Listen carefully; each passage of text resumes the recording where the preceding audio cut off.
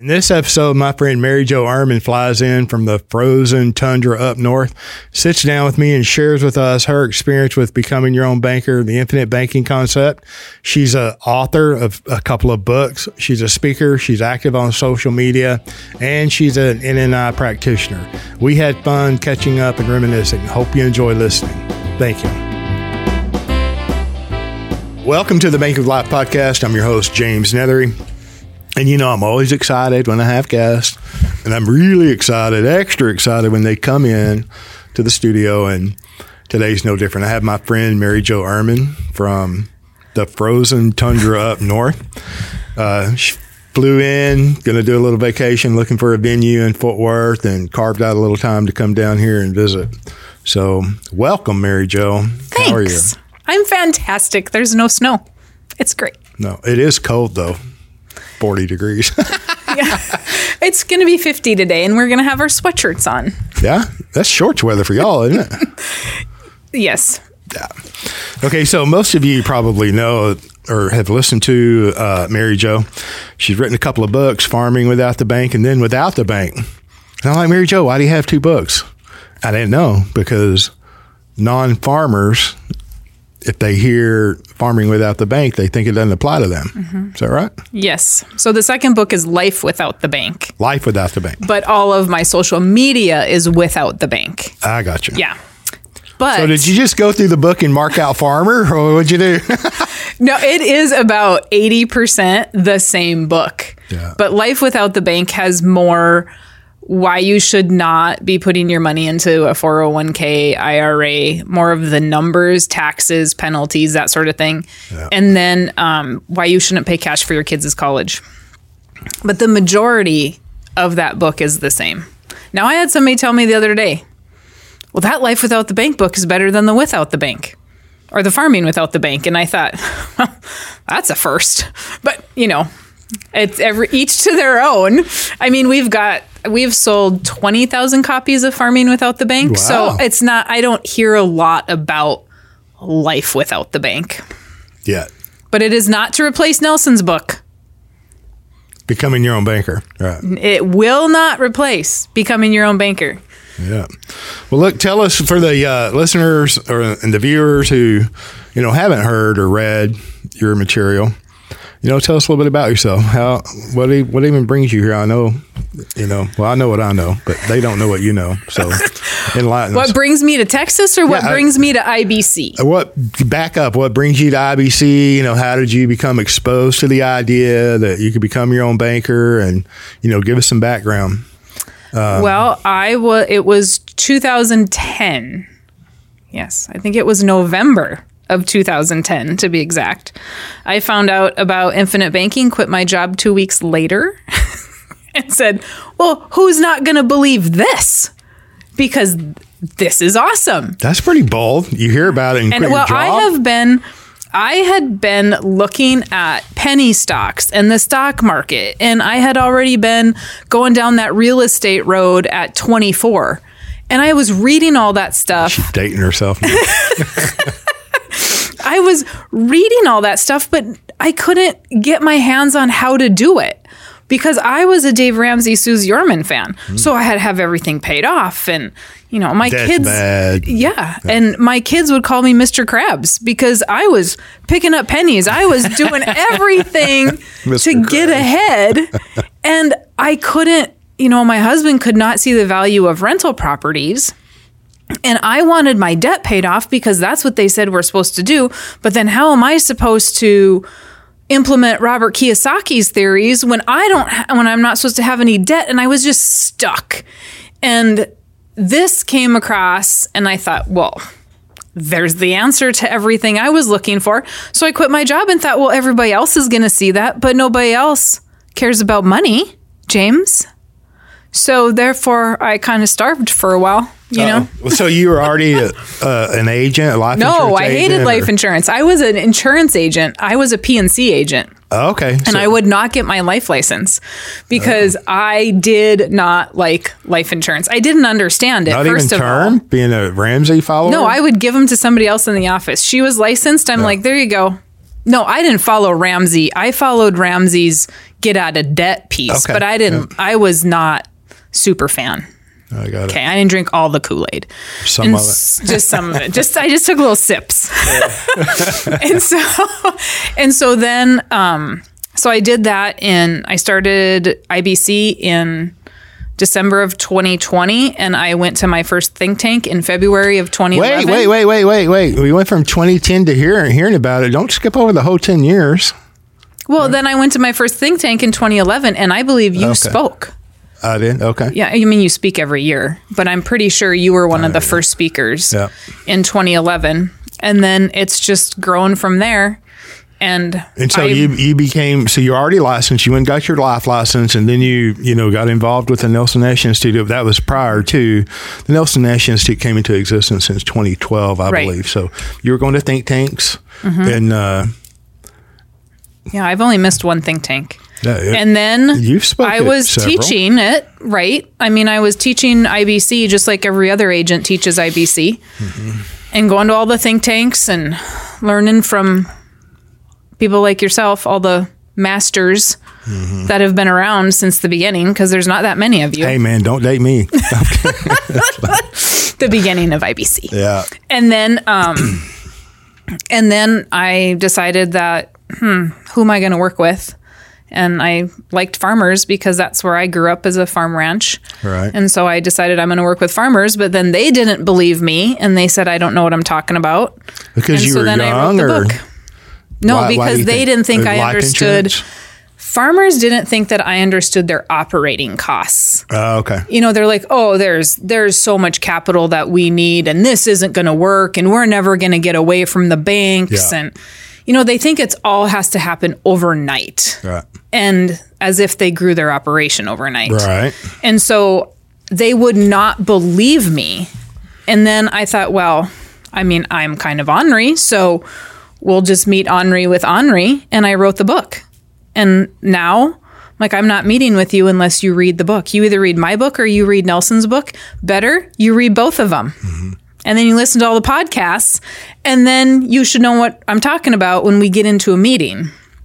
And once they could see it with their language of operating and equipment and cattle and all of that stuff, it made more sense to them that, oh, maybe I did know what I was talking about. A lot of money, and then it's like selling cattle, the fertilizer, the grains, the feed. They don't write checks for that all in one day. It's kind of spread throughout the year. And their costs go up and down. Yeah, mainly up, right? Right. But a lot of them, this is what I have found. And I know you work with farmers and ranchers as well. I find that they don't know their numbers. They have not run it like a business because that's not how it has always been run. Yeah. And so this younger generation is saying, hey, we need this in QuickBooks. I need to know we're making a profit. Yeah. I have farmers, a good farmer will know before he puts seed in the ground what it's going to cost him per acre. Yeah. And somebody else may not know that.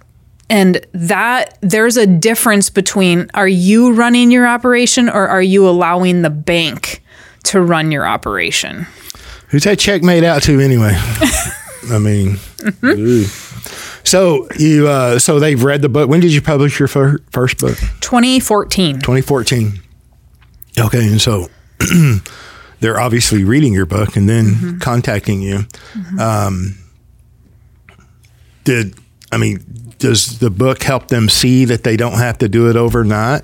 I mean, it gives them legitimacy. They get to read it. They get to see numbers. Does it help them understand they don't have to do it overnight? That it is, it's like how to eat an elephant. And it's like one bite at a time. I made the same mistake Nelson made, and I put case studies in the book. And so they skip. I don't know if they ignore the first half of the book and they go to the second half and look at the case studies. I'm not real sure what they're doing there, but some of them will see it, and then some of them will say, oh, great life insurance sale. Right. Did you read the book? Did you get through it?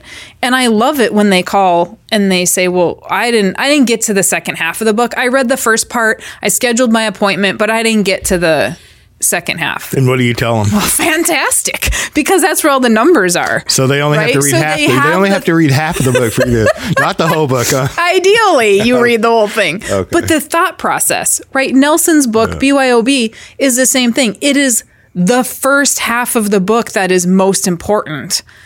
And that, if they can get through that, we know that their thought process is already correct. Half at? Where are you cutting BYOB in half? And when he starts getting into numbers, like for me, I did not understand the second half of Nelson's book because the numbers, the illustrations, right. the graphs, and not the graphs, but they're tabular details from life insurance illustrations. His but case that's not a studies, life essentially, insurance illustration. Right? Yeah. But they got hung up in the numbers, though, not the concept. Right. But I didn't understand the numbers in BYOB. Right. Because I was not in the financial world. Most agents don't either. And so I understood the first half of Nelson's book. I understood Willie Sutton's Law. I understood arrival syndrome. And that is the piece that I was like, this dude gets me. Like, this is everything I've been talking about. This is what my family's been talking about. Because I had an uncle. In the first page of Nelson's book, it says, if you take all the money in the world and you divide it equally, it'll all end up in the wealthy people's hands again, right? Mm-hmm. My uncle said that to us when we were kids. And I thought, that's interesting. And then I read it in Nelson's book, and I was done, like right there. I was like, that's exactly what my uncle says. Uncle Nelly had it right. Yeah. And so I did, but when I started reading his case studies, I didn't know what premium outlay meant. I didn't know what cash value meant because I didn't know life insurance. Yeah. And then when I got done reading his book, I was certain you were all going to jail because there is no possible way I did not know about this. Granted, there was no Google. It was Yahooing back then, right? And I couldn't find anything on the internet because the internet was kind of new. And so I really thought, there's no way this is legal. And then I looked it up on our state insurance website, and it talked about it. And then when I took it talked about using cash value. Oh, okay. Mm-hmm. And then when I took my test, it had questions on my life insurance test about using cash value. Mm-hmm. And then 6 months into the business, I got turned into our insurance commissioner because somebody thought I was stealing. Oh, this is a good story, James. Somebody thought I was stealing their kids' money. So the kids went home and gave the book to mom. She turned me into the insurance. Oh, you mean like they're your clients and mom finds out. The kids are your clients. Mom finds out what the kids are doing, and then the kids were potential clients. Oh, okay. Because the story gets better. So the kids were potential clients. They go home and show mom. The son and daughter-in-law go home and show mom. The insurance department shows up in my office with Nelson's BYOB book. Really? Did they read it? Yes. And the investigator says, well, I could see why people do this. But they were asking me if I was front-loading policies, if we were canceling annuities and front-loading policies. Mm-hmm. Well, I, at that point, did not even know what an annuity was because the person that was training me was not training me on annuities. Mm-hmm. I didn't know what front-loading meant. And so I learned everything that you can do illegally with a policy. But it was funny. Trained or taught by an insurance commissioner's office worker. So after or investigator, after I was, and it wasn't a complaint, it was a concern, right? There was no complaint to file because I didn't write anything on anybody. There was an inquiry, I think they called it. So they probably just wanted to come learn about the infinite banking concept. Oh, I had to send them all my policy stuff. They did a full-on investigation. Dude. So I sent them all my applications. They cleared everything, and I thought, what do you mean all of your whole? Like all the applications I had done over the last 6 months, we had to send all of those to them so they could make sure I was not front-loading policies or canceling annuities and then putting that into a life insurance policy, because I obviously asked a lot of questions. I did not realize that North Dakota is at that point was, I believe he said it was number one for insurance fraud per capita. North Dakota? We have had 3 insurance agents commit suicide due to taking people's money and not depositing the checks. Really? Yeah. But that's PNC. It's not all life insurance. Right. It's It was just PNC. Those were all PNC agents. But the insurance department isn't just life insurance. Sure. And so they're looking out for us. And it's a small state. We don't have that amount of people. What's the population of North Dakota? And then number 1, I get it per capita. I have no idea. It's like, wow. I don't even think we have 1 million in the whole state. Wow. Yeah. So what's wrong with them people? I mean, I don't know. Greed, I suppose. Okay, so That's a greedy business, right? That's why people don't like us, because they think we're greedy. I don't know. I think people don't like me because I speak too slow and I'm maybe too direct sometimes. Other than that, I'm one of the nicest guys I know. I don't know. But no, life insurance agents and advisors, they're categorized and pigeonholed, and I'm like, I'm way over that. But of course, the financial guru has to say, oh, the life insurance is the worst place to put money, or whatever they promote, because that's what you ought to do, right? Whatever they're promoting. Yep. So after they cleared me, I thought, well, I guess this is real. This infinite banking thing has to be real, because I didn't get put in jail and I didn't get reprimanded for anything. How long? What year was that around? What was the time? That was 6 months later. So it was 2011. Wow, that's a high. How are you early on, huh? Well, no, I lied. Yeah, it started at 6 months, but it took them a year to, basically it took them a year and a half to close that. We had to actually call the insurance department and say, hey, are you ever going to close this case? Wow. What are you guys doing with it? So obviously there was no concern. Yeah, did the couple have become clients, potential clients? They did not. But guess I would what? have let them. The son passed away without life insurance. 10 grand of life insurance. That's terrible. Was he a young guy or? 31. Wow. Passed away without life insurance.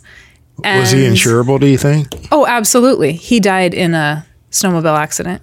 That's terrible. And did he have kids? 2 little kids? Yeah, life insurance is a terrible place to put money. Yeah. And the old greedy agent's going to take it from you, or the greedy life insurance company is going to keep the cash value if you die and only pay out the death benefit and all the other nonsense that makes for good talking points. Yeah. And then when he died, the mother-in-law who turned me in decided that she's not going to help the daughter-in-law pay for any of the expenses. Oh, no way. Absolutely, 100%. And her grandchildren. Right. Wow. So it is. That's a pure case of the pot. Oh, not pure, but yeah, of course. Grace for me and law for you. I'll judge you by my own character. No. So they didn't have anything through work. They didn't have, he had whatever his 10 grand was through work. That's terrible. But yeah, so if nothing else, okay, so we're showing you how to use cash value, right? But with that cash value comes death benefit. Can't buy life insurance any other way. And I don't know, I'm sure you've had some claims. I've had 4 in the last year. When that client calls and says spouse or child passed away, the first thing that crosses my mind is there a loan on that policy? I hope there was not a loan on that policy. Why? Just for the higher death benefit? Yeah. I know they'll understand it, but it's nice to be able to give them that full death benefit. I've had lots of claims over the years, and if there's an outstanding loan, there's an outstanding loan. It's almost like a prepayment of a death benefit. It's not. It's a loan against the cash value. I get it. But it's akin. If it doesn't come in the death benefit, it was paid in the form of a loan or accessed in the form of a loan. And something was done with that money, right? It's not like, of course it could have been squandered, but.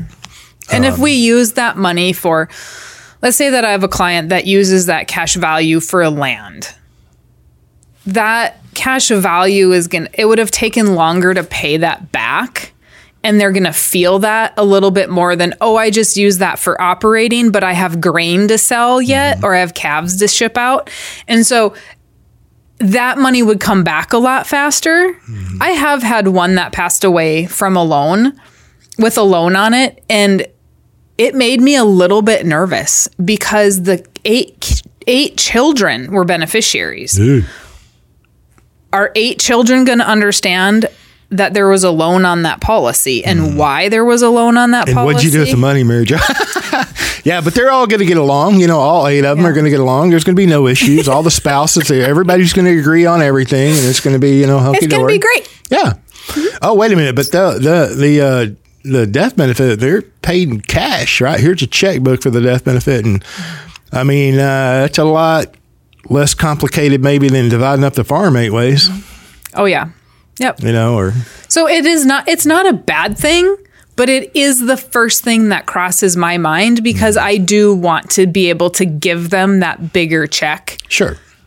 I get it. That makes sense. But it's not when you're meeting with a husband and wife, they both know that there could be a loan and it's not an issue. When we have a child that's maybe receiving that death benefit, there's going to have to be some explanation possibly of, hey, there was a loan. This is how it works. Because, mom and dad don't always share financial information like they should. So did you, I mean, that's a great story. I mean, what a kind of a rude awakening early on to have the, state investigators show up and you're sitting there trying to do the right thing and mom or whomever the expert is, it's like, oh, that's fraudulent or that's not good. And then, I mean, did that hurt you, do you think, in business? No, it just gave me confidence that I am doing the right thing. Oh, yeah. Because sure. I'm doing the right thing because the state came in, but I was turned in last year as well. So I've been turned in twice to our insurance commissioner. I know. So they call and they're like, oh, so-and-so has complaints. And I said, well, that's interesting. She's read the book. We've had 6 meetings. She can call me anytime. I don't know. This is not an investment. She kept calling it an investment. I'm like, this is not an investment. That is clear in the book. And this is the first time I had the legal office say, oh, well, you're just using the cash value. The lady in the legal department absolutely 100% understood cash value and how it was used. And she was like, yeah, you don't have anything to worry about. We're done here. And because you have the book, you have the meetings. I mean, that's just a complaint right there. Right. It's like, not trying to diminish that, but, somebody got bent out of shape. And But it's nice to know at the end of the day, does it suck to get a call from the insurance commissioner? Yes. Yeah. But I'm glad that they are doing their job and looking out for the residents. Because there are people out there that are not good people doing their job. And so when people say, well, why do I have to read the book before I meet with you? Right? Why do we have to read Becoming Your Own Banker before we meet with you? So you know what you're doing. Well, quit getting those calls, man, from the state. It's like, my gosh. Are these people prior to your requirement to read the book? No, that other one was just last year, but everybody's been required to read the book since like 2015. Yeah. I did not right away though. Not everybody was required to read the book. Yeah. And those are probably my most difficult clients because they don't understand IBC. They don't understand what Nelson is teaching. They're using it as a savings account. They ask about when they can stop paying premiums. But those same clients who don't read the book don't listen to podcasts either. And so if we're not listening to your podcasts, my podcasts, if we're not listening to those and continually being educated, which Nelson talks about, if we are not surrounding ourselves with those like-minded people, we are going to forget why we have the policy. Mm-hmm. Yeah, or just look at it as a premium, oh my gosh, it's another bill I got to come up with. And what's the insurance company charging me on the loan rate? And what's that dividend? 5% of what? Or 4.5% of what? Or 6, Yeah. Gina Wells, that's what I love Gina. So, you drag them in, you got to drag them around. And always, not always, but look, Nelson became a life insurance agent in 1964. All right, after been buying life insurance since he was age 13. His daddy bought the policy on him at 13, gave it to him at 14, made him start paying for it. Okay, forestry, think long term, and anyway, becomes a licensed agent in 1964. Spent the first 15 years premium offset, and his having the dividend reduce the premium, not premium offset. 15 years in his State Farm policy, right? 1959. Okay. The man didn't publish that book until 2000. Okay. He had the vision here in the 80. It's like 92 pages.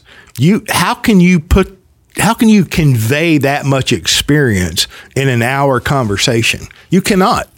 Can't do it in 3 podcasts of an hour. I mean, he did a 10-hour presentation at, prior to his graduation.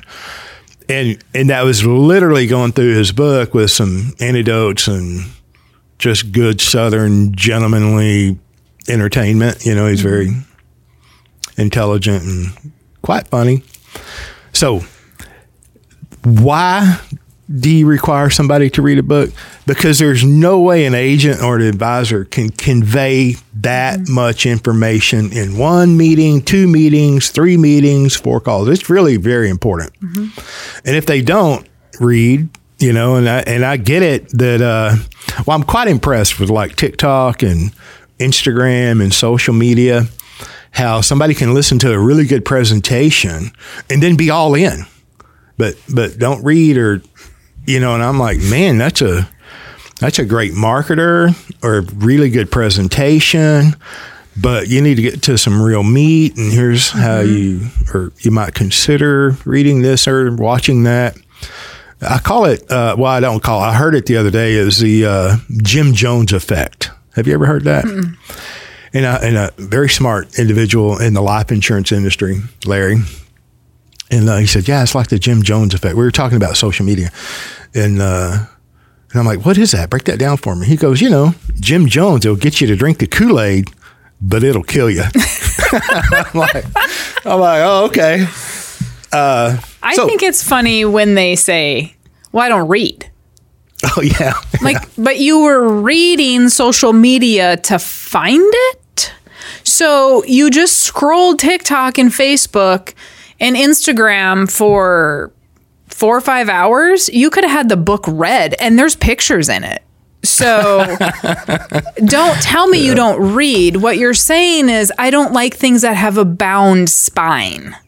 Because you'll read a magazine, right? But if it's in the shape of a book, apparently that's when we have an issue. Ooh. But you have to. It is your time, right? I have an hour and a half meeting with my clients for the first time to go through everything that they do. We can make that hour and a half productive, or I can sell to you for an hour and a half. I'd rather teach you for an hour and a half than sell you something, because anybody can sell you anything. You and I are not in the business of selling. I sell myself anything between here and the front door. Okay. No, I hear you. Because it's teaching, right? They can go get a life insurance policy with anybody, but who's going to teach them the concept and how to use it? Yeah, I think so. You give an hour and a half call, the initial phone call, or Zoom, or however you practice that. Yeah, and they just have to read the book first. I don't care which book it is. Great if it's Nelson's, because all the meat and potatoes are there, right? I do not touch on absolutely everything Nelson touches on in my book. It is nothing more than to accompany Nelson's book and to put things in English, Mary Jo terminology, because I didn't understand Nelson's book.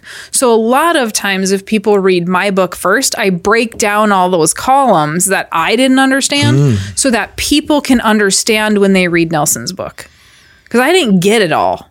I mean, even right before Nelson passed, I had him in Bismarck speaking at a conference, and he was talking about tailwinds. And I'm like, oh, I get it. I mean, that's years into this. Yeah. I just didn't always get everything he said because he told stories. And just tell me. My brain's not that expandable. You're slow, but you're worth waiting for. I am. Thanks, James. That's funny. So you broke down the columns and I don't want to say interpreting, but just in your language explaining what is going on in the columns. Yeah. Do your people read that? Oh, yeah. Or do they just read the first half? Did you put that in the first half or the second half? That's in the first half. Okay. Just in case you quit reading halfway through. That chapter is right before the case studies. So then when I read the case studies, I know exactly what a cumulative premium means, what cash value means, what net death benefit means. I know what those columns mean to have it make sense. Yeah. Because I was not exposed to life insurance, and I don't want people like myself to think, well, this is too complicated. Because who makes everything complicated? Your investment brokers. And they make it so complicated that you think you need the investment broker. When in fact we don't. We just need to stop using fancy words. Like I love Ryan. Love you, Ryan. But Graves. I need, and Ryan knows this because I messaged him and I'm like, dude, I need a dictionary to talk to you, right? Ryan will have his perfect clients that understand Ryan terminology. Mm-hmm. I am not that person. I am just very simple. And I just want to help people that are looking for that answer. So. She loves you, Ryan. I do love Ryan. I told Ryan, I actually copied a paragraph. Ryan and I had a whole Facebook thread or a whole message on Facebook about this. I copied one of Ryan's paragraphs out of something. I don't know what some article he wrote, I think, or whatever he calls them. And whatever he calls them. I'm sure there's a big word for it. And I copied that. It was at grade level like 16 or 18 or something. And he laughed. And I said, Ryan, I'm being serious. I can't. Stop laughing. I'm being serious. That's hard to understand. Oh, my goodness. But that's Did he break it down for you? Did he reinterpret or use No, I was just telling him to stop using big words because I need the dictionary. And he laughed at me, and he uses big words because it's Ryan. It's okay. Yeah, it is. It's okay because we need the Ryans, right? For the people that are like Ryan. Not everybody is like myself or like you. Yeah. And we're going to do business with the people that are like us. And my assistants, it drives them crazy. Our clients are like me. Mm-hmm. They are not super organized. They do not have their numbers ready. They're farmers. They're going to talk to you all day and we're going to be best friends. But they are not. Right. They are not the most organized people, And it drives my assistants crazy because they're super organized. But that's why I love them. And that's why we get along so well. Right. I'm like, good luck with that one. Like, as soon as that one applies for insurance, good luck. He probably won't get his paramed done on time. He's busy. He's an entrepreneur. He's got 5 or 6 businesses going. Good luck with that one. Mm-hmm. But that's okay. I love him. So an hour and a half, though, that's pretty generous, with the first phone call, I'm saying. I mean, it takes, for a client to come and, go through the process. I mean, everybody has a process. There's a lot of hours involved in that. And I'm not saying there's a lot of hours involved on being on the phone, but, there's a lot to that. Mm-hmm. Coming in, going through underwriting, case design, where you're at, what you're doing. But that hour and a half is, an hour of that is where you at financially. Yeah. What do you have bills on? Where we need to go? Where are our goals? What is going on with you? Mm-hmm. And I have found that very few agents do that. Mm. They just come in and say, well, how much do you want? How much life insurance do you want? Or how much premium you want to pay? Yeah. And they don't look at their full scope. I mean, I had clients a month and a half ago that I was the 5th agent they talked to. Yes. And I typically don't allow that. Like, you've already talked to 5, I'm out. I'm not. And then I ask. Four's your limit. I ask who it was first. Oh, okay. Right. Because if somebody comes to me and says, well, I've talked to other IBC agents and they say it's James, I'm going to say I'm out.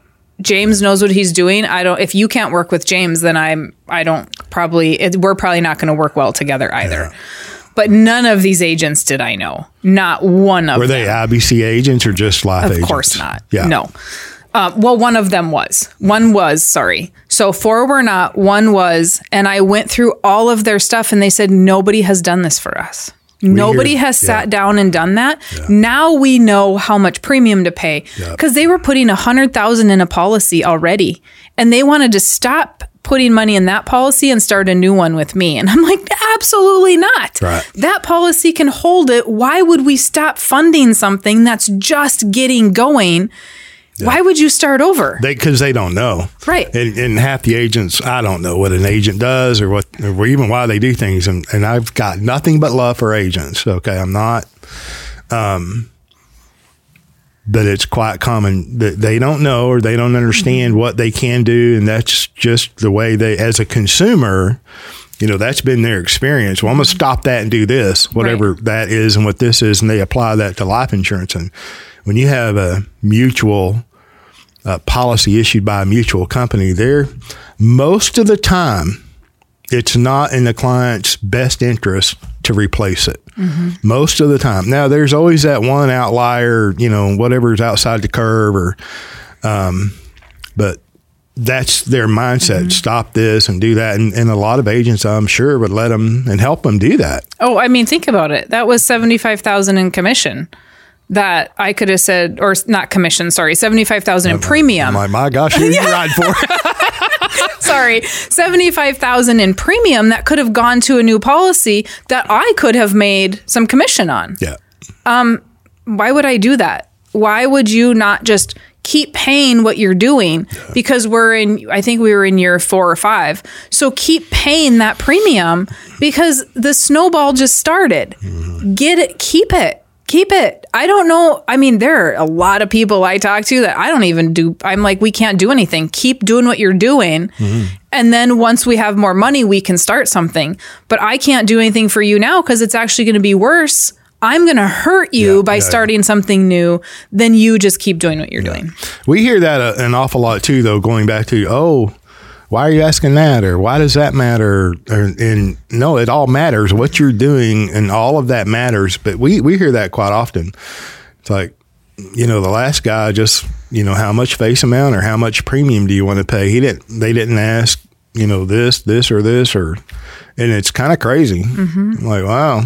Kind of goes back to that Jim Jones effect. You hear a really great presentation and you're all in and your existing financial, historically, what you've been doing, the direction that you're going, what you want to do, and that all matters. Mm-hmm. And to not know that, how can you ever give a proper recommendation or, consider, you should consider this or whatever. Or even working with business owners and farmers. What's happening in the family? So many, it's funny that I am not a licensed psychologist. I practice for free pro bono therapy. Huh? But it is crazy how many of my meetings basically end up being therapy meetings. Like, what do I do, Mary Jo? Do I stay with the family farm? Do I leave the farm? Do I stay in the business? Do I not? Or they'll say, well, I'm farming. And then I say, okay, my question is always, how many siblings do you have? Oh, I have 3. Non-farming. Yep, they don't farm. Who gets what? And sometimes they don't want to answer that question. Sure. I'm like, no, that has to be answered. I cannot do what I'm doing here if I do not know the family dynamics. And if one of those family members is going to be manipulative and have mom re-sign stuff when dad passes or find the parent without the backbone. Sounds like you've done it before, Mary Jo. I need to know that because we need to make sure we're insuring the right people. Right. And it's very interesting how most people don't go there. Mm-hmm. But working with farmers, family is always a big thing. Even more important probably than business owners. Mm-hmm. But because business owners, they'll pass it down, but there doesn't seem to be as much fighting. Well, they'll have families too. The business Yes. owners. Oh, yeah. I asked that question, but there doesn't seem to be as much drama as there is on Well, they maybe the farming side. I don't know, but maybe they've addressed some of those things because it's a business situation. Right. Where, not that it doesn't happen in business, but there's an awful lot of assumptions sometimes and in the family dynamic. And, we can talk about this, but not that. And, Right. He's the older, she's the youngest, or he's doing all the farming, or she's doing all the farming, and they're doing this. It can, with 8 of them, it could be really complicated. And sometimes they don't. 16. Sometimes they don't want to tell me. Yeah. And I get it anyway. You do? Absolutely. You just put them in the headlock and drag it out. Virtually. Yeah. I mean, I will get it. I get that you don't want to throw your siblings under the bus. I 100% understand that. And I'm going to honor that. But you don't have to tell me that they're the most impossible people to work with, but are we going to have issues? Yep. Okay. Then I just plan for us having issues. Yeah. Because So some people think that their family drama is the only family drama. It's always funny when you get that client that says, "Oh, we are really different than anybody else," and then they start talking. You're like everybody else. I think we all suffer from a little bit of that. My case is different. Yep. I think. And when in fact we're human. Yeah. And so everybody's family has issues. It's just a matter of what is the issue and how do we deal with it. So how long after an hour and a half and y'all determine, what do you do within an hour and a half? You get the family dynamic, you get the financials, you ask all the appropriate Then we questions. talk about how the policy is structured. We review how loans work. We talk about company, if we get on the subject of companies, they have the right to ask whatever they want at that point because I'm here to teach. And then they get to decide if we need another meeting, we do. Otherwise, there's no point in going any further if I don't know if they're insurable. So then we do applications. All right. If they want. If not, schedule another meeting or sit and talk about it. Listen to more podcasts, whatever. If it's not right for you, it's not right for you. Yeah. Who do you listen to on podcasts? For Infinite Banking? Yeah. Nobody. Nobody at all? You don't even listen to your own? No. Oh, that's awful. No. And I'm like you, James. We didn't prepare. Right. No. So I have no idea what I said. People are like, oh, you said that on this podcast. I'm like, I have no idea what podcast that was. I don't. Once in a while, like if you guys have something that I've run across a lot, then I'll listen to see what your take is on it. Or I will listen to Infinite Wealth once in a while. It seems like a lot of IBC podcasts have gone real estate heavy, and I'm not a real estate. I don't do a lot of real estate stuff. Facebook says different, young lady. Yeah. You're like buying this and that, and then remodeling it too, man. You're in the remodel business. I'm like, yeah. But so they've gone. They've gone more real estate heavy, where it just doesn't necessarily apply. Yeah. Now, if I have somebody with real estate, then maybe, but I have very few real estate moguls out there. Those are typically not my clientele. So I listen to everything kind of but IBC. When I need something, I'll reach out and be like, hey, James, I got a question on this. Or, hey, so-and-so, I got a question on this. Like I've made, being an NNI, you get access to the best. And so I get to reach out to J-Lo. I get to reach out to you. I can reach out to Justin. I can reach out to all the seasoned practitioners that spent a lot of time with Nelson. Because if I want information kind of at this point in my career, I want it from people that spent the most time with Nelson. Yeah. I know. I remember the last time we had a conversation, it was about an hour and a half. I'm like, my gosh, man, it was a long time. But it might have been some time between conversations, but it went by really quick. But I'm kind of the same way. I don't listen to this podcast, and but I get sent stuff all the time. I'm sure you do too. And Yep.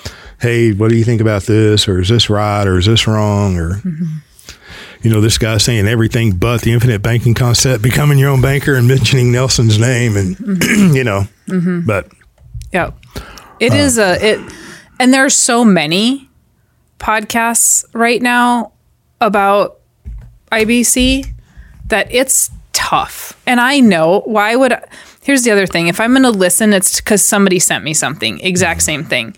And they have a question on why somebody said X, Y, and they force you to watch it so you can answer the question. Yeah, it's okay. I do everything in double time. So oh, okay. I just speed it up. It doesn't take that long. Right. However, it is always interesting to kind of hear what other people have to say. But even your podcast, like I've listened a couple times and said, hey, James, okay, you said this.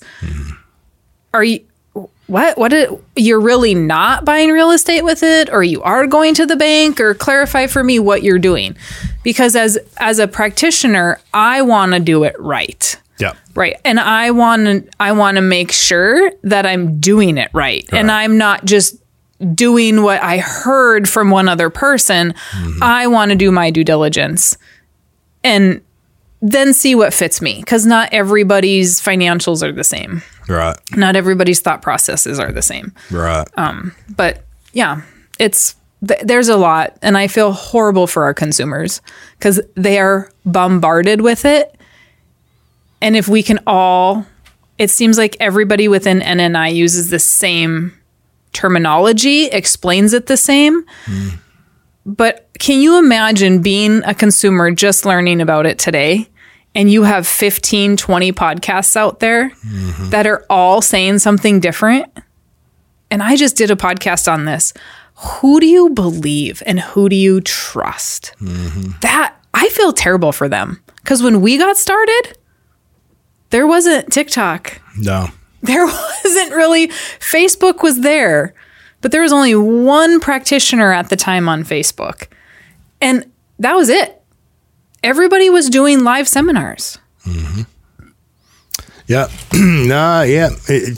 To me, you know, back when I met Nelson, you could hear, you know, a radio ad, you know. And it was really just a big agency that just sold, by the way. But you couldn't go on and find 5,000 videos.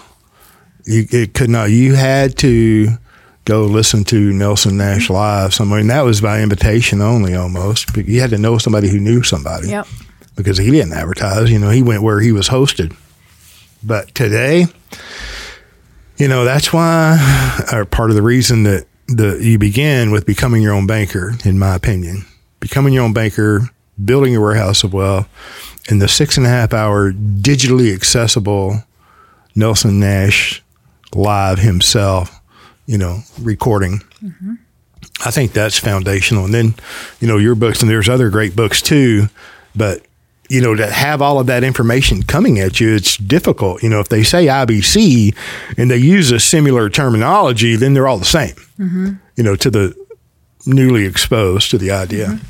And it's just not true. We're not all the same. No, because it's easy to use IBC and then use an incorrect product or teach it incorrectly or whatever. I got a new bolt on. You know, I love that. We really appreciate what Nelson did, but, you know, that was so long ago. Now I've improved it. Yeah. Wow, it is. Okay. It's hard for consumers. And I'm sure you see it as much as I do, that people come in and they're told they have whole life and it's universal or it's variable. And the life insurance industry has done such a horrible job of using the right terminology. You know, it's on permanent. Purpose, it's of it. Permanent life insurance right.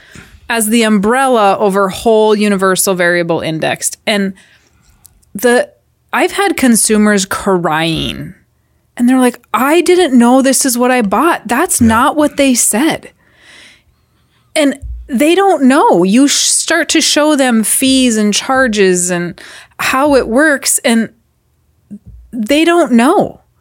You know, it's not, and anybody can sell. I've also recently, for whatever reason, it sunk in that not a lot of agents understand the cost to the company and what the company has to do to maintain a book of business or to maintain a policy for 121 years and make sure that they're around. And so a lot of people are talking about stuff that is very superficial, but how does it affect the company? Mm-hmm.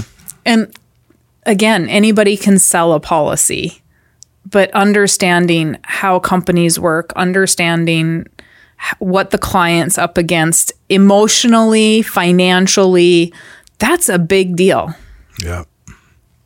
I liked the point, too, that you made about language. I think a lot of it's on purpose. They confuse the language or have language overlapping products like, permanent insurance. Yeah, it's permanent, but it doesn't mean it's whole life. Mm-hmm. The same with cash value.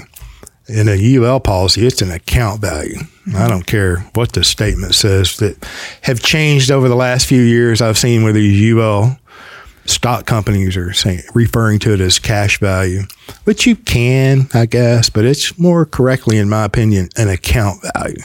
I've seen this twice. Now, granted, I've only been in this industry in December, it'll be 13 years. You've been around longer than I have because you started with life insurance, correct? No, I started with Medicare supplements in 87 before they standardized. Were you selling life insurance though when you met Nelson? Yes. Okay. Yeah. So I've seen it twice now where they are talking about, they say, yes, I have whole life. And I have them send me, but the policy's collapsing. Yeah. And I'm like, what? And so they send me the illustration and it's adjustable whole life. Yeah. So there are some policies that actually say whole life that are adjustable. So then I have to reach out to a seasoned veteran in the insurance world that's been around longer than 13 years. Say, what the heck was this product? And so, yeah, you're right. The insurance companies have done some of it to themselves. Yeah. The interest sensitive whole life, adjustable whole life. Yeah. Mm-hmm. Yeah. Yeah. I've seen, back in the day, the universal life when interest rates were high, and I was not, licensed in the 80s when interest rates went through the roof, but interest rates were still higher in the late 80s and the early 90s, and people had these universal life policies that they had purchased previously, and they were able to illustrate, 10 and 12%, rate of return. How many of them are out there today? Not that many, but you see them, but they're on the verge of collapsing. Yeah, if they're not collapsing, they're on an accelerated path to collapse, right? But the language, and then I agree too that you should understand somewhat of the company philosophy, their financials, because the company's financials matter. If they're going to be here 20 years from now, 50 years from now, 100 years from now, they're probably not going to have the shiniest, flashiest new product, right? Just my comment. But there's a lot of, I talk to agents that I talk about vital signs and they don't know what a vital signs report is. Yeah. And vital signs are extremely important to me. I'm looking at them. I look at them and I, had I don't want to say relevant or be aware, but, I'm active in the industry, in the, kind of what goes on generally. I'm not like an inside guy, but you look at rating agencies and things like that. Most of the time they don't understand life insurance. Right. How can Standard & Poor's, and I'm not trying to beat them up, but how can all these rating agencies give all of these high ratings in the bonds that collapsed in, 2008 and 2009? So you do have to look at the financials, and it's, it just is what it is.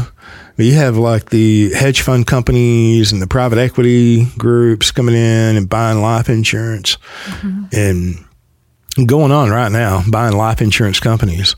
they're taking that little bitty old skinny capital and leveraging the fire out of it. I mean, they're buying the life insurance companies because they have capital, right? But then they're leveraging that capital. So the company does matter. Mm-hmm. And a little bit of history, if you can find it, Vital Signs is the one service that gives out the financials. It's helpful. So it does matter.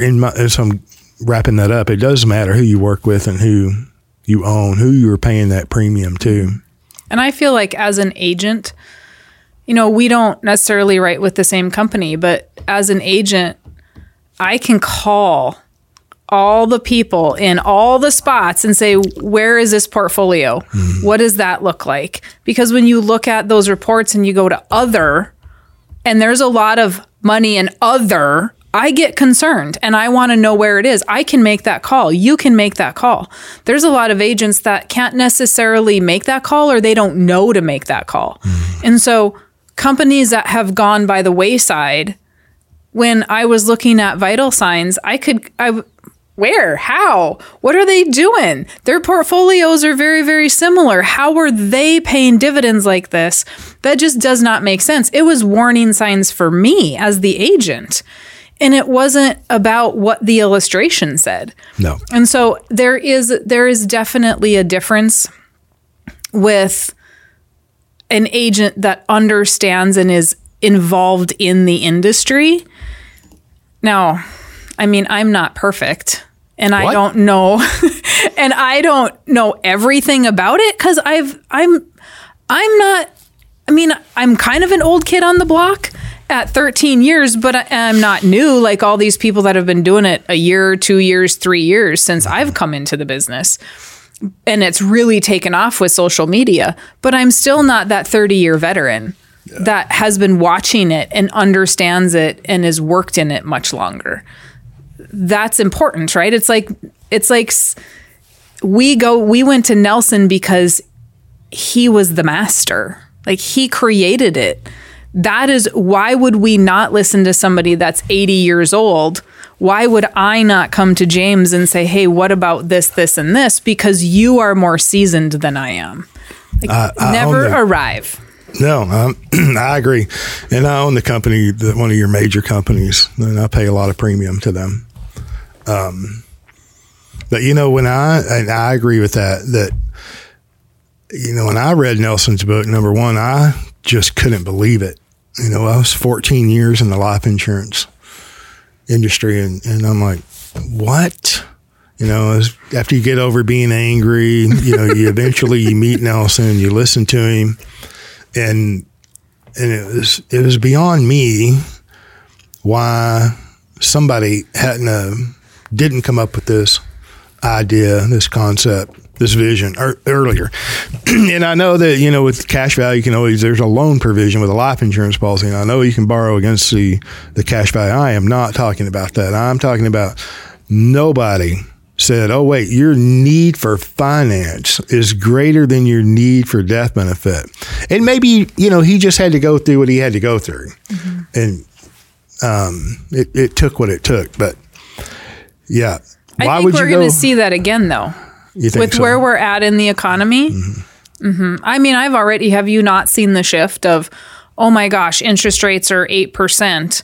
And now the policy is a great place to go. When I was an idiot 6 months ago, a year ago, 3 years ago, why would I borrow at 4 when I can go at 3, right?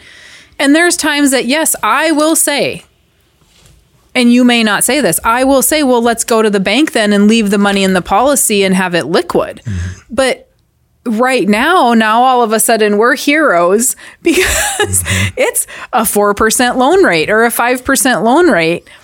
But at the end of the day, we have to sometimes feel that pain before we can see that, oh, maybe when rates were 3%, I should have started a policy. Or people will say, well, I can't now because it's really bad. Well, guess what? Nelson did at the worst of times. So in fact, that's the best time to start because it can't get any worse. If you can start in the worst of times, imagine how awesome it'll be in the best of times. Mm-hmm. I have seen that and it really doesn't matter. It's where you're at right now. Right now is the analogy of when you want to plant a shade tree, well, as soon as possible. Today, well, should have been 20 years ago, but you didn't. I've seen the thinking, generally it's like, well, it's when the markets are up, I want a higher rate of return, and, I can do 2 times that, 3 times that, 5 times, 20 times, whatever it is, compared to a life insurance policy. I'd never put my money there.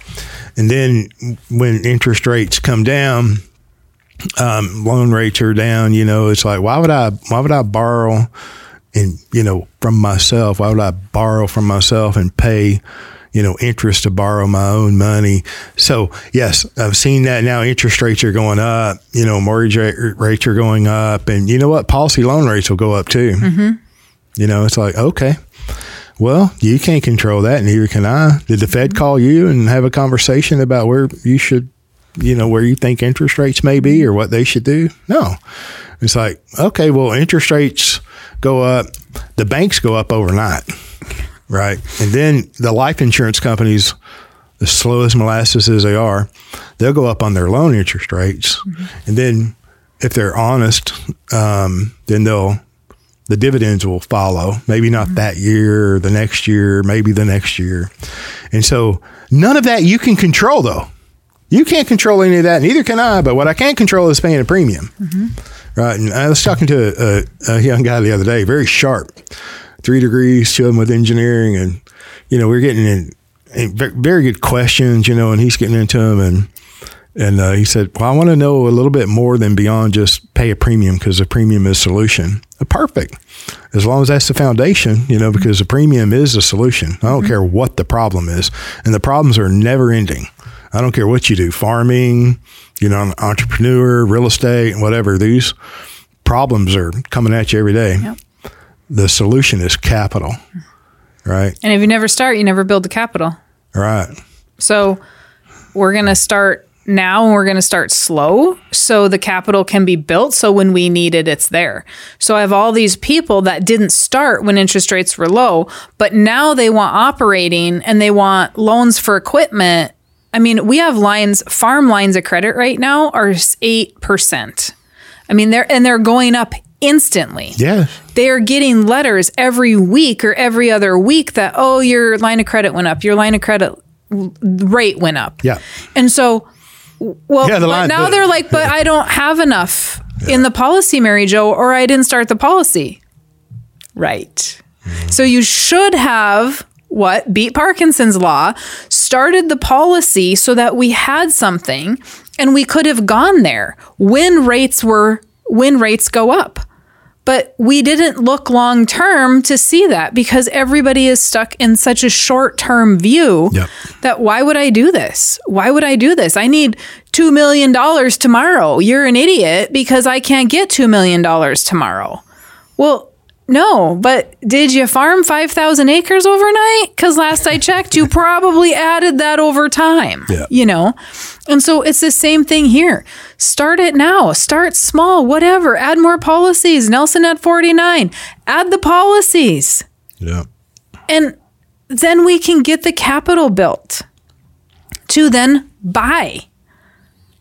But, when we bought our place, not this last one, but the one before. Not the one that you're talking about me remodeling again. But, we went to the bank mm-hmm. and we borrowed money from the bank because I needed the capital to do remodel. Mm-hmm.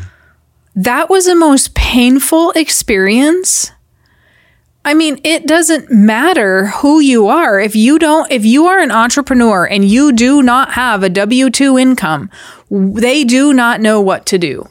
And it was so funny because unemployed. Yes. And it was absolutely hilarious that I read Nelson's book again, because you're always reading it, I read it again after we closed on that property. And in that, I don't remember where it's at in the book, but he says interest rate doesn't matter. because you always have your time, and that is not accounted for. And the amount of time I spent sending bank statements from different businesses and personal accounts, and then they lose them, and I'd have to send them again. And then I would have to explain, well, why did you have more money in January than you did in October? Well, because I sold some. Exactly. They cannot understand that it's not a level income. Yeah. And I thought, this is exactly what Nelson is talking about. A 3.5% rate or 4% rate for a W-2 employee is going to be a much easier process than a 3 or 4.5% mortgage rate for an entrepreneur who has to give a pint of blood along with everything else to get that loan. Yeah. So the next real estate we bought, I did not go to the bank. I was like, here's the check. I am borrowing it all, and I'll figure out the remodel later because I am not going through that again. My time has a value to it, and we are not taught to think that way either. Yep. So 3.5% is not really 3.5%, and then you have to add closing fees and all the other stuff to go along with it. Yep. So because I figured that in, I think that raised it a 0.5% over 30 years or 0.75 or something. I don't know. But Nelson's right. And you miss it. Yeah. I missed it for 10 years, that tiny little nugget in there, until you go through it. And then all of a sudden, Nelson's right. Yeah. I understand the cheaper money argument. I get that. And I'll borrow all the money you want to loan me at 3%. I'm cool with that because I can make hay with that. I'm just saying, but it's being dependent upon the third party lender, and maintaining control. We like your farmers and the amount of capital that they are borrowing just to finance their operation, need $2 million and okay, but you can start slow, build up systematically on purpose with intent, just to the point where you can maintain control. I mean, you get leverage to the hilt and interest rates change, bank ownership changes, lines of credit limits move up and down. Oh my gosh, they're going to call that note and we'll just close that line of credit and turn it into a time payment. It's okay to have a lot of capital, even though you can't finance 100% of your operation, enough capital to maintain control. What's wrong with that? I mean, isn't that a nice, legitimate place to start? Just how about we have enough capital in our control that we can maintain the leverage? And then, once you go down that path and you see that the cash values do accumulate and you actually do have access to it, your comfort level goes up. Oh, if that goes south over there, I can handle that and that and that. Then your confidence level goes up. And then it's like, Mary Jo, why didn't you, tell me to pay more premium? All right. Yep. So. Yeah, it is. I mean, when we bought our last property, right, the first one, I wanted the money to stay in cash value so it was liquid. Yep. So I could pay for remodel because I knew the bank was not going to want to pay for remodel because I didn't tell them I was remodeling. And how much it was going to cost. I didn't tell them I was taking the roof off the house. And then the second one, it's giving me an opportunity. I didn't put all my cash there, but it's giving me an opportunity to remodel that before we turn it into a short-term rental because I don't have the income coming in to make a bank payment. So it's giving me the control of what I want to do. I talked to a farmer last week. He was short his land payment, $225,000. Where do you have to go to get that?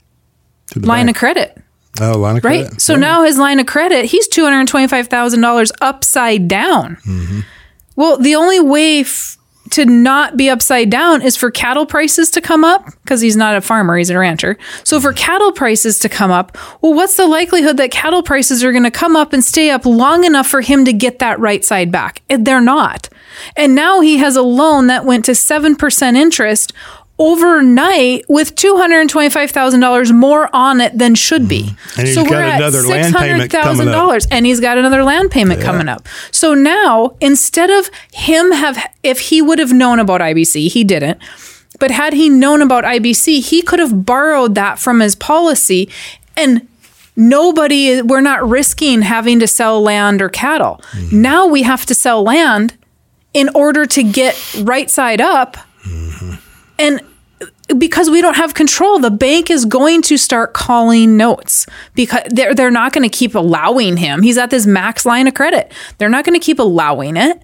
And so there are times where we want to have some of that capital liquid. And yes, I will use some of it to put a down payment. But if I know I need control of that loan payment, then I am going to finance it all myself. If I know that I can make the payment to the bank, okay. I feel like, and we've talked about this before, I feel like in the world of infinite banking, we are trying to accumulate real estate or something so quickly that we're going to the bank and we don't have the equity. We don't necessarily have the control, because we're trying to buy that real estate and that real estate and that real estate and leverage and leverage and leverage. And what happened to Nelson? He leveraged, hence the book, people. So I'm okay doing that at a slower rate, even though our colleagues laugh at me and they think I'm an idiot. Mary Jo, why are you doing that? Why did you pay cash for that? Why did you, right? Because I'm okay going slow so that I can sleep at night. It's just because some of this comes back to us emotionally. That's right. Human behavior. I mean, don't jump over that, right? It's like, how much someone has, in the brick and mortar bank, as far as liquid cash capital, that has a drive-through window. You can walk into the lobby and make a withdrawal. That number is different for everyone, and it changes over time. Mm-hmm. The same if we're practicing this idea and we have, cash value, is all of it collateralized, or 90% of it collateralized, or 50% of it, or 10% of it? That number changes. Your comfort level changes. Yeah. And, I'm with you. If you can fault me, for two reasons, in my opinion, I speak slow, and I don't use proper English, right? But I'm too conservative, really. Mm-hmm. I'm too conservative, or I'm very conservative, and I don't use proper English. Okay, I'm okay with that. I look back, I might have missed 2 or 3 deals that I know of, great opportunities, and, but I was leveraged, and I didn't want to leverage that much more. And looking back, sure, they would have worked out. But why am I going to worry about that? It's in the past. And, I took advantage of a lot of other opportunities because I had access to capital that worked out fine. And then I've seen and heard, and I'm sure you have too, where within the footprint of IBC, people say, well, you got to have 100% of your cash value collateralized, working, buying, cash flowing, appreciating assets. No, you don't. I mean, just 100% collateralized, 100% leveraged. Yeah, no. Yeah, I am with you. I am extremely conservative. Takes me a longer time to start policies than most, even for myself, because I want to make sure I can pay the premium. I want to make sure I can pay loans back. I don't want to get in over my head. I'm just okay being a little bit slower. Yeah. But I am not going to collateralize all of my money. Yeah. It's just, there's a deal right now that I'm just like, oh, I should do it, But no, it just doesn't feel like the right time, and I'm not going to just do stuff. I'm going to learn from Nelson. Okay, I can either repeat that mistake or I can learn from other people. And I prefer to learn from other people's mistakes. Yep. I know the talk about timing and feeling if it's right. some of the greatest opportunities that I've taken advantage of was looking around and nobody else is doing it. It's like, what's wrong with this opportunity? And then it's like, I don't know if I can. And sometimes not knowing is good for us. So I'm just saying that at the end of the day, the banker can do whatever they want. You win some, you lose some, you take advantage of some opportunities, you don't. But no sense in looking back and regretting it, right? But I think emotion comes into it. And so many people want to say, well, here's the deal. Here's the deal. Here are the numbers. Here's the deal. I have clients that, and I did not advise this, but they put money in a policy and then they borrow to pay off their car and their house. And she's very entrepreneurial, wants to start all these businesses. I'm like, what are you doing? Why would you do that? Use the money in the policy to start the businesses. The rate on the car is 2%. The rate on the house is 3%. In that situation, if we want to grow and we're not in over our head. And she said, I don't want to deal with the bank. Yeah. Plain and simple. You know what? That is their right to do that. That's because right. That is what Nelson would say. Never use the bank. And so as an IBC practitioner, I can say, this is what Nelson teaches. This is true IBC. Never use the bank. However, there is also a point where we can leverage if you want to, and we can leave that liquid to go and use the bank if you want to do that. It really depends on your risk level. It depends on where you're at emotionally, financially. These are your options. True IBC is never use the bank, because if you do, as Nelson told me once, you're part of the problem, Mary Jo. Yep, sign that dotted line and you created that. Money or digit out of thin air. Mm-hmm. But it took him 14 years to get rid of the snakes and the dragons. And he mentions other places in his book. It takes the average bear 25 years,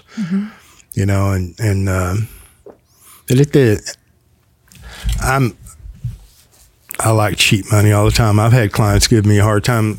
We bought a new car several years ago, and I think, we financed a down payment out of from a life insurance company. And I think it was 1.9. It was some really low interest rate, right? And so I'm talking with a client. He's a very intelligent individual, and like most of my clients are. And he's like, well, James, why did we put a lot of down, a lot of money down compared to the price. And he said, well, why'd you do that? You're borrowing money at 5 and you could have borrowed all the money at 1.9. And, and it was human behavior. My lovely wife, I'm like, because we make our loan repayments, we borrow, we repay. And it really got down to how much do you want your payment to be? Because I didn't want to have a payment over like 36 months or 48 months, whatever it was. The idea of financing a car 7, 8, or 9 years is just beyond me. Insane. And so, here is my time limit, 48 months. And then it's like, Jana, where do you want your payment to be? And that's what dictated how much we put down and how much we borrowed, So, and I'm okay with that. And she could pay it off, if she wanted to. Did it cost you more interest? Yeah. Did it make for a happy marriage and a wife that was okay with that payment amount? Yes. Yeah, driving off the lot, driving away from the deal, and you feel all good about it. What's that worth? Yep. And people don't. Sometimes we're so stuck on that number of what it's going to cost me, not how do I want to do it. Because Nelson didn't go to the bank. When he said I was done with snakes and dragons, he was done with snakes and dragons. He didn't care what the interest rate was because he had hurt. He had the pain and experienced it once. I experienced the pain of a loan once. I mean, more than once, but this last time was exceptionally. There's some PTSD there, possibly. But there is. You may be rated on that policy, the next policy you finally get around to buying. You know how women say you forget the pain of child labor? Like, that may have subsided faster than this pain. Wow. You're traumatized, huh? But financial PTSD is a real thing. No question. It absolutely is a real thing. And so when people go there, like Nelson, he didn't want to go back. And that was Nelson's 100% belief. And so when some people come in and say, well, You're paying more. Yes, you are going to pay more to your company, but you have the control. And that is what Nelson was talking about. That is what IBC is about, liquidity control and guarantees. That's simple. But that you're paying more to the company in the low interest rate environments. Let's let the interest rates continue to go up. And then that paradigm shift changes or, it's just an arbitrage.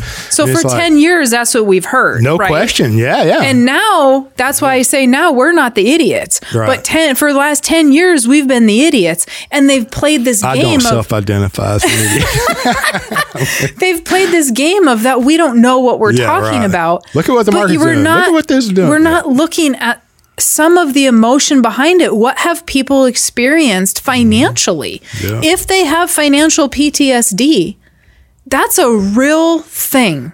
And I said that, I talked about it in a podcast of mine, and I got emails and people were like, that's real. I didn't even think of it that way before. Like when I started this business and I had no money because people didn't believe what I was telling them, I still open my bank account today and I got plenty of money in there, but I still don't like to I do not like to log into my bank account because I get like, I can just feel like my muscles get tighter, even though I know there's money there. Financial PTSD, people that were broke at one point, people that had struggled at one point, some people don't forget that. Some people repeat it. Sure. And they just make money and go broke and make money and go broke. And then there are people that are going to live from it. And those people may not care what the interest rate is. They want the control. Yeah. It's just that simple. Physiological response of opening up your online accounts. You can ask my wife. You can ask Jenna, talking about being uncomfortable. The first property that we closed on, we were young, broke, and I'm squirming in my chair, and I didn't realize it until after we're done. We got the loan, and she's like, my gosh, man, you're slithering and squirming all over that chair. And it was exactly what you're talking about, just a physiological response. And the uncomfortable feeling that here, I'm going to show you all of our weak numbers. And then it's like, you're going to pull up a credit score and judge me. And, I don't know, you've been broke a time or two, or you've had things called or repossessed, things go wrong. This idea of becoming your own banker and that control of the banking function, all of a sudden has a new ringing in your ear. Amazing. But that PTSD, that reminds me of that. Just ask her the next time you see her, and she'll laugh. And being at the closing table when this is so funny. We went in to buy this most recent property, and we signed a couple things, and it took maybe 5 minutes, and she's like, "Okay, you're good to go." And my husband goes, "That's it?" And she goes, "Cash is king, man." Yeah. Because you're there for half an hour when you have to do loan paperwork. And it was in and out. And it is a whole different environment. And what do you save? I don't know if I told you, I think I told you this last time we talked, but that property that we bought, we saved $100,000 off purchase price because we had cash to buy that. Mm-hmm. So let's talk about interest rates. Yeah, there you go. And where the difference is, right? I could have still got a 3.5% or 4% loan at that time. No, I'm sorry, it went to 6%. So I called the bank. Oh my God, this is good, James. I called the bank and they said, "Oh, well, we could get you a cheaper rate if you want to put some money in a CD and we'll use CD as collateral." Yeah. I said, "Well, welcome back to 1980. We're using this. And they were born tactics. In 1991. Exactly. They don't. Well, my loan officer, she does know. She's my age. But at the end of the day, you've got people that don't even know what a CD is anymore, right? Mm-hmm. And now they're using that tactic again to get a lower rate. But I just saved $100,000. And I have the control and the flexibility. If I would have not been able to offer cash on that deal, there is no way they would have taken my offer. There is no way. 100,000 less. That's insane. And close, I don't know. In cash, it's you can close pretty quickly. Oh, we closed in 14 days. Yeah. I bought 2 properties that way. I'm like, the first one I wanted to close in 7, but they're like, can we get out? Yeah. I'm like, well, can't you get out in 7 days? Come on. It's like, wait. we don't do paperwork that fast around here. I got someone to get in there. Let's go. Yeah, but that gives you power. And I think a lot of people miss that because now even our first property, instead of us waiting 3 months to close, I had a renter in 4 weeks. Paying 2 months worth of payments. Yeah. Yep. Yeah. I know the last deal that we did with the bank or a lender, third-party lender, it was, 2 years of tax returns, 2 years of this, 2 years of that. And, where are you getting the down payment? It's like policy loans. And they're like, can we see them? And of course I said yes. And they seen some of them. But, and there was a whole story of why we did what we did. And it's worked out very, very well. But we have control, right? Mm-hmm. So, but he said, James, I've heard of people talk about this, but I've never actually seen anybody do it at this level. Mm-hmm. And I'm like, yeah, there's people all across the country doing it at this level. And here's an ag lender, right? And, the president and the vice president, and they're all like looking, and I'm like, it's really not that complicated. It's so not complicated, and I gave them a bunch of books. They asked for them. They're like, how do you do this? And I give them all the books, and I'm like, don't just read it. And, if you have a comment, great. And I'm not, and do you think they read the books? No. That they asked for? I should have charged them double for it. I'm just saying but they put interest on it until they call. Yeah. It's like you walk into a cash deals in the real estate down here, in Fort Worth, North Texas, $200,000 or $400,000 deals. They happen every day, all day long, California money or wherever. But the majority, real estate transactions are not cash deals. Mm-hmm. And they almost don't know how to, no, we can't do the paperwork in 7 days because it takes us 14 days. That's as quick as we can get the attorneys to move on the documents or what. It's just foreign to them. Interesting. Yeah, I haven't had any problems where we're at, but it definitely gives you the leverage. And I found it very fascinating because now we bought this other property. And so I said, well, I just want a line of credit against it. So I have access to cash if I need it. Mm-hmm. Well, 2 years ago, we bought our property. And now when we bought this property, I'm like, you only got 3 lines there for life insurance. I need a few more. Right. And so then I have to go to comments. In the comment section, I have to fill out all this life insurance. Yeah. I did on this last one that I filled out. I just say, okay, this is how much I have on me. This is cash value. This is how much is on my husband. This is cash value. This is how much is on colleagues. This is cash value. And it's almost sad though that there's only 3 lines. Even if we're not talking IBC, you only have 2 policies for life insurance because you're guaranteed to not get out alive. Right. And so why don't you have more, even if it's term? Because it's life insurance. Why have you not added to the term over the years? Yeah.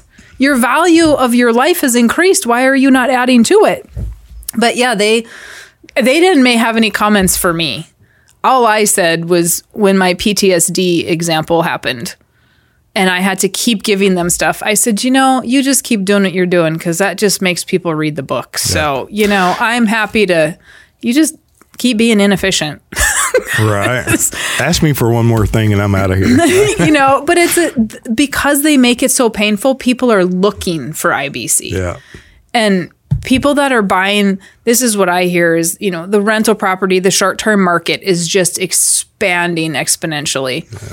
And we weren't looking to get into it. We just ended up falling into it with this property. But they are borrowing and borrowing and borrowing to the point where those podcasts are warning people not to borrow the way they're borrowing and don't lie to your lender. And they're concerned that they're not going to get loans on short-term rentals the way some people are buying them because they're doing it in such a quick manner, expanding so quickly.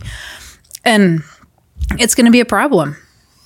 A banker's never seen a bad loan, right? They can't lend money. Depends how old they are. Look, did that experience, the last couple, help you with your PTSD? No. I'm okay having it because it reminds me where I was. Yeah. I don't look at it as a bad thing. I know that it's there. I'm far riskier. Like if we look at where I was to where I am, right? I am confident now that, we're going to be okay if we do this deal or that deal.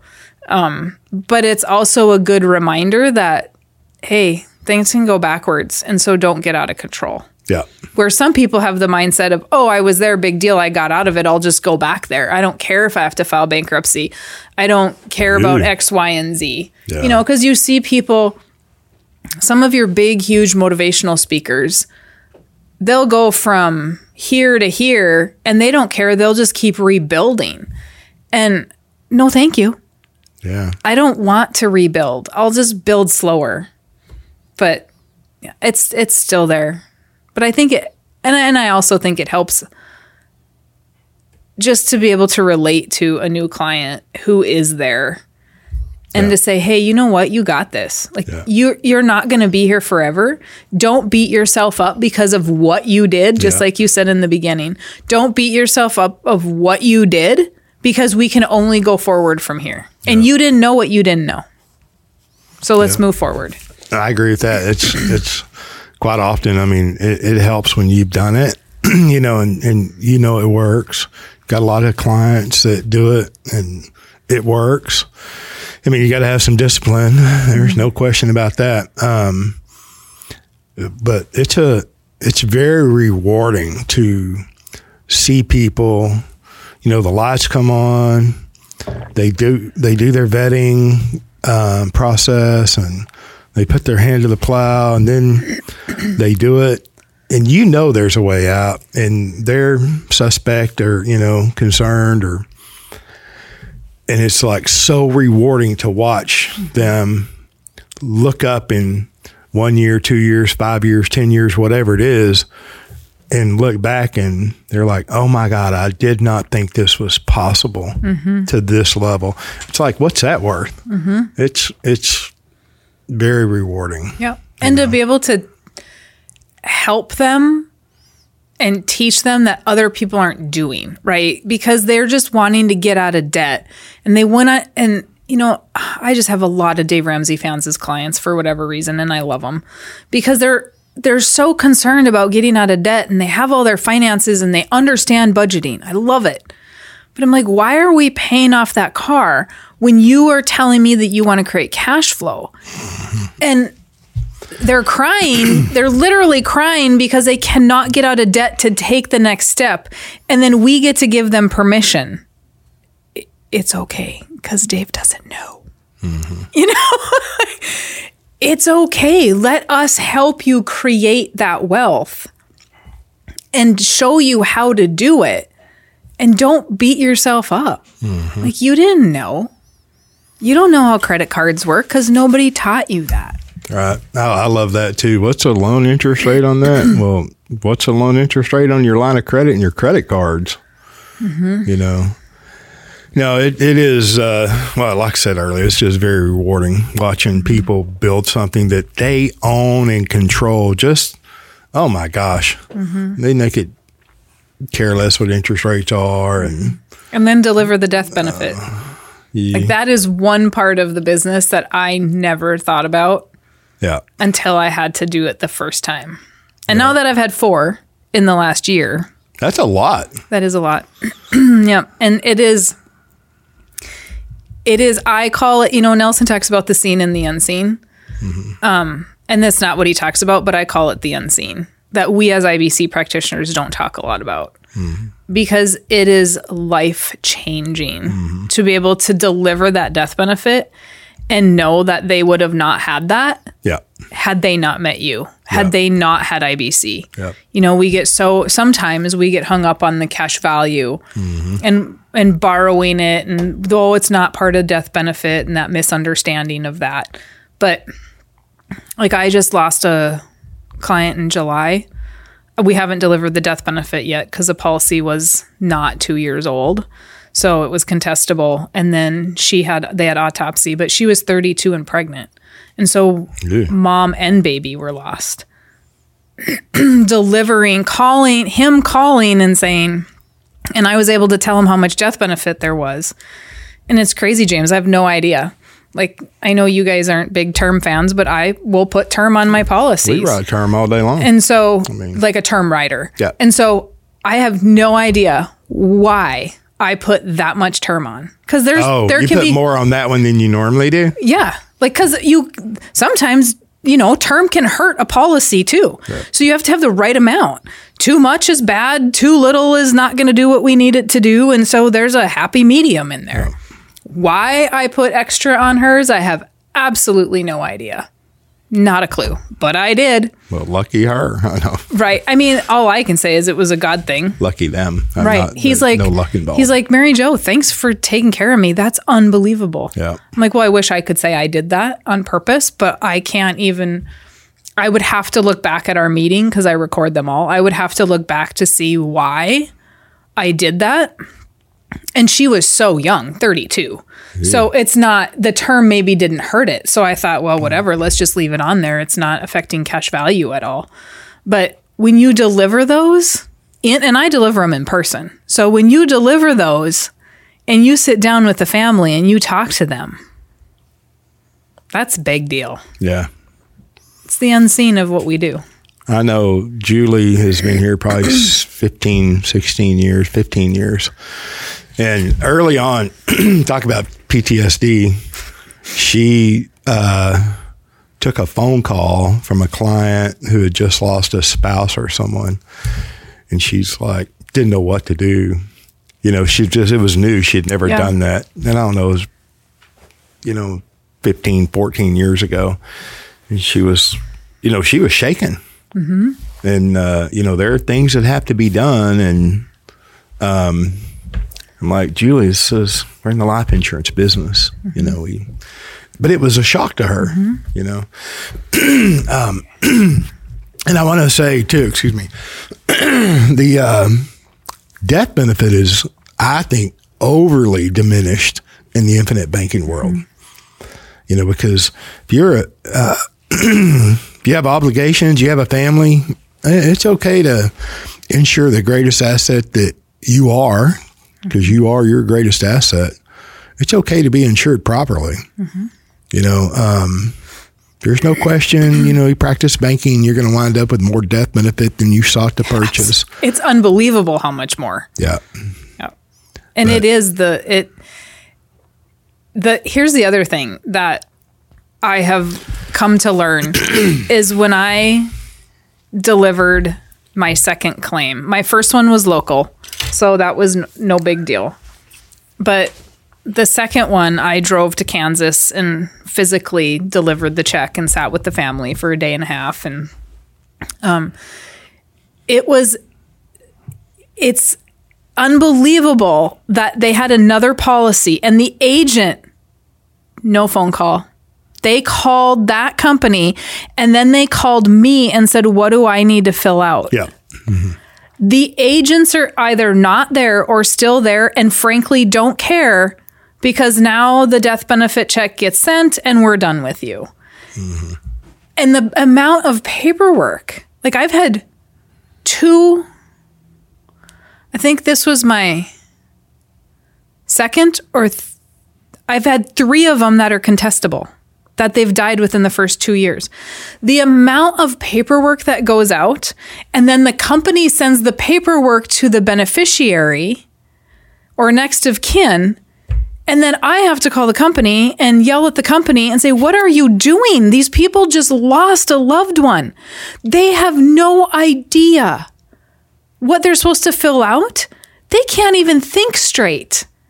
And it was crazy to me that all agents don't do that. Absolutely crazy to me. And so you have to have an agent that cares. You mentioned the incontestability or the non-contestability clause. If someone dies in the first 2 years of all life insurance, the company has the right to contest the claim within the first 2 years. So, and that clause will just say we're not going to contest a claim after 24 months or after 2 years. And so most of the policies that we write today are fully underwritten up front, right? And so during that time period, if you graduate within the first 2 years, the company is going to investigate to determine that you were, in fact, honest on the application, that there is no material misrepresentation made on the application. And then every company, it's in your life insurance contract, a company has 6 months to pay a legitimate death benefit, to fulfill a loan request, right? To fulfill a withdrawal from a life insurance policy, cash values, PUAs. So it's not that big a deal. No. That the company is just doing their due diligence to make sure that is in fact a legitimate claim and there is no material misrepresentation. And then to go on, if they did find that there is a material misrepresentation made on the application that would have prevented them otherwise of issuing that policy, then they'll rescind the policy and they'll send that beneficiary or whomever the next owner would be, their estate, whatever. They'll send all the money that was paid back in the form of premium with a nice letter that says it's as if we've never met. Yeah, they'll just do return of premium essentially. Yeah, right. They just return premium. And it's not that they're looking for a way to. This is what people misunderstand. They're not looking for a way to not pay premium. Exactly. They are looking for every reason to pay premium. And in my cases, I mean, I've apparently just gotten really lucky, but they will go back and just order medical records, a few more years of medical records, and they're not doing a whole lot more than that I'm aware of. But there are people that will, and I tell people, I'm like, if you are a tobacco user and you tell me you're non-tobacco and then you wait 2 weeks to have some clean urine and they go back and you were at the doctor 5 weeks ago and it said you were a tobacco user, that claim is not going to get paid to the fullest extent. They're going to pay it as a tobacco user, but not as a non-tobacco user. Is it really worth lying over so you can have a little more cash value? You choose to use tobacco? Sorry, you did it to yourself. It is what it is, right? My husband's a tobacco user. I have to pay those premiums. I am not going to lie about the fact that he is not a tobacco user. Yeah. It's the risk that we take. But the companies, I think this is another thing that people talk about, or like a little bit of a noise out there that, companies are looking for ways to not pay because apparently along the way somebody didn't pay. Well, I don't know. It's not my company. My companies are paying and they're happy to pay. They're only questioning it. I had somebody die at 25 months and it was within weeks of 25. I was like 24 months and 2 weeks or something. Wow. And they sent a letter thinking it was contestable, right? Because they didn't do the math. And then I got, the letter went out and like 2 days later, I got an email that said, hey, your client's going to get this letter. It is not contestable. We missed the date. We, incorrectly did whatever they do. And they're not. It was 25 months later. Nothing contestable there. Yeah. Not that it wouldn't have come back. It just takes a lot longer to issue that death benefit, a lot more paperwork. But your agent needs to take care of you and help you through that. I remember one time early in my career, had a gentleman that graduated. The policy was issued at a particular age, and he was born in his home and didn't have a birth certificate, which is not that uncommon that long ago. May sound weird today, but they got his military records, and so the Army or whomever issued him a birthday. Right. He didn't have a birth certificate, and they're like, well, this one when you were born, son. And so the company used that, and it was different. So all they do is go in there and adjust the premium, and the death benefit, but, it's still paid. Yep. But I've heard stories, too. Like, we have a colleague that he had a client that took a policy out on his son, and his son lied that he didn't do drugs. Paramed came back. Everything came back great. And he dies of an overdose, and the company does not pay. And dad was upset. Yeah. But he lied and said that he wasn't doing drugs. And obviously there was something in that because it was contested, in the contestability period. Yeah. So obviously there was something in medical records that showed that, and dad maybe didn't know because of HIPAA. Yeah. And the kid was in college. And so they have every right to not pay that. Yeah. So I always tell people, if you have kids that you want to insure, do it before they start doing drugs. Because we don't know if and when that's going to occur. Yeah. And so do it while they're still at home. But please, it's not worth lying on a policy. Yeah, that would be an awkward conversation, children or not children, not minors, right? But young adults. Yeah. Parents are buying policies and come to find out, they vape or smoke, but mom didn't know that. Well, that's a conversation that you're going to have with your mom and your dad. Or antidepressants. We have a huge issue right now with lots of young people that are just newly diagnosed with depression, anxiety. They're non-insurable if that's been in the last year or two that they're on meds. There's not enough stabilization. Well, now we want to insure the kid, but mom and dad maybe don't know that. It's kind of like... Mom and dad doesn't know that the kids are on antidepressants? Well, not if they're young adults. Okay, right? I got yeah. Or you have that conversation where you've had these meetings, I'm sure. Oh, we get to the point where we're going to decide what we're going to do with the policy, and somebody comes back tobacco, and the other spouse didn't know. Oh, the spouse didn't know. No, the spouse didn't know. You've never had a meeting like that? No. Yeah, I've had a couple now. I'm like, well, you came back tobacco. I don't smoke. Oh my gosh. And I'm like, and the wife sitting there like, yeah, he doesn't smoke. It was the wife. Oh, the wife smoked. And I'm like, well, whatever, yeah. I don't know if I bailed her out or what, but I said, did you perhaps chew Nicorette? Are you trying to help her out? Well, I wasn't trying to. I'm just like... No, that wasn't disclosed either. A lot of people think that Nicorette, or like my husband's a chewer. Mm-hmm. And so if you're chewing, what's it called? Zyn, that is a cinnamon nicotine pouch. And so that is it's still nicotine, but they think it's not tobacco. Yeah. So it's not going to come back. Or vaping. I've had people come back. We ask, are you a tobacco user? Nope. Yeah. But you're vaping, it's still tobacco. And so all the new fun stuff is still show up. It used to be non-tobacco rates, tobacco, non-tobacco rates, but now it's nicotine.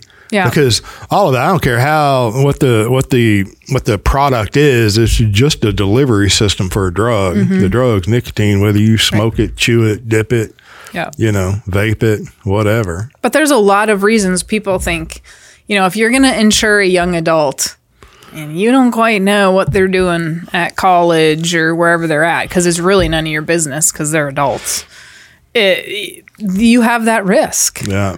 Have you had, since you've had these great, wonderful conversations and meetings, have you had one where the spouse comes up positive in some kind of a drug use situation where the other spouse didn't know?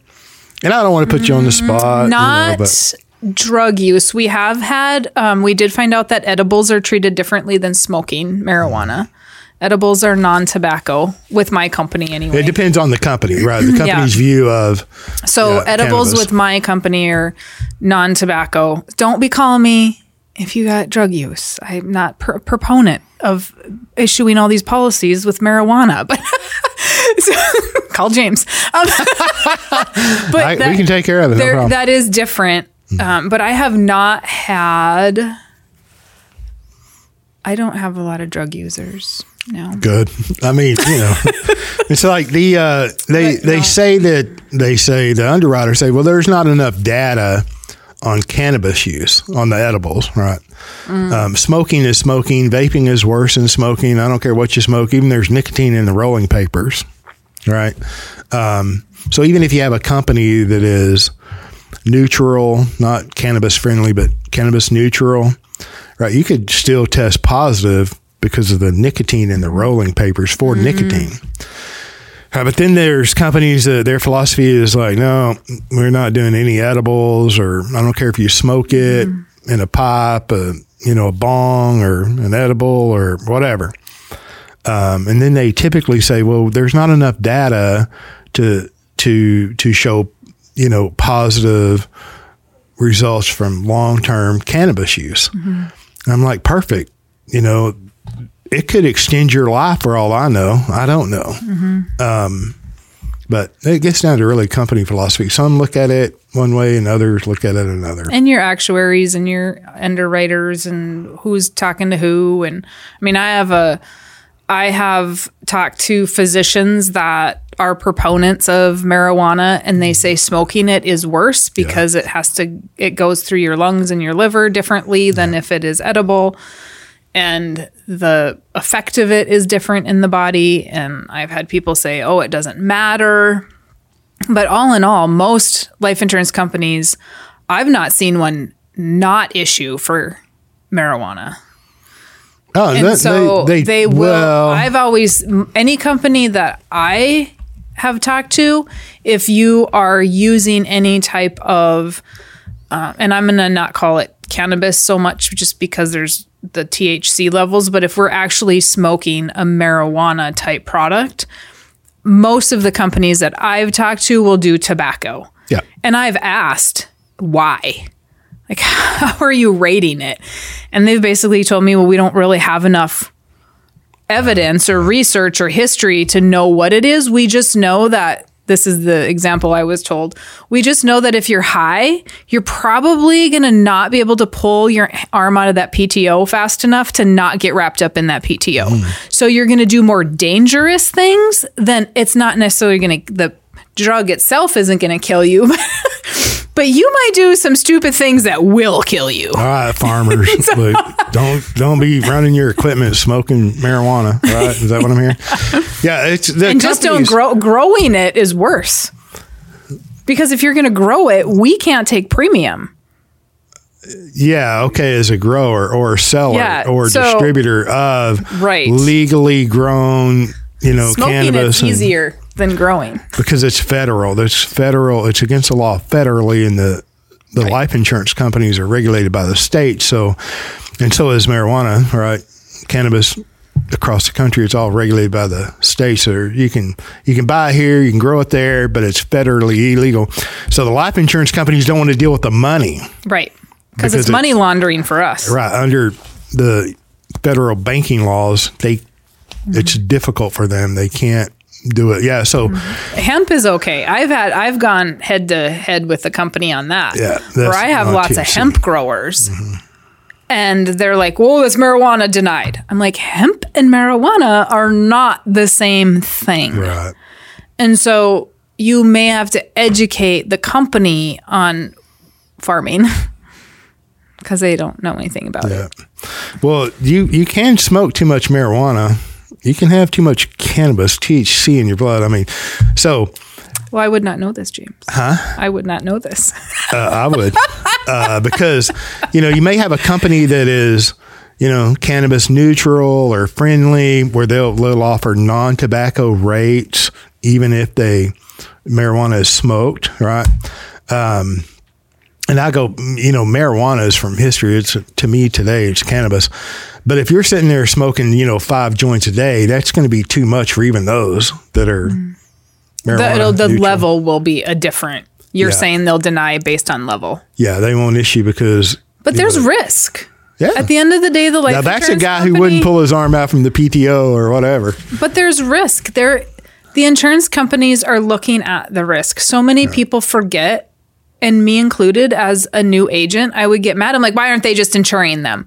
Because there's risk. And guess what? I'm an owner of that company now, and I don't want them to make silly decisions. I want them to be there for the next 121 years. So I'm okay with them putting that risk on there and somebody having to pay for it. Just because we don't think it is, we're not the actuaries. We're not pricing it. We're not looking at health records. That's their job. It's like, just because I can pay a premium, you should issue Right. a policy. Yeah, it doesn't work that way. No. All right, listen, we've gone almost 2 hours. So that's long enough, huh? Is there anything you want to share before we close? Or I don't think so. Okay, well, listen, thank you for coming down and spending time. Greatly appreciate Welcome. that. Thanks for having me. Yeah, you're welcome. Okay, thanks for listening. Have a great day.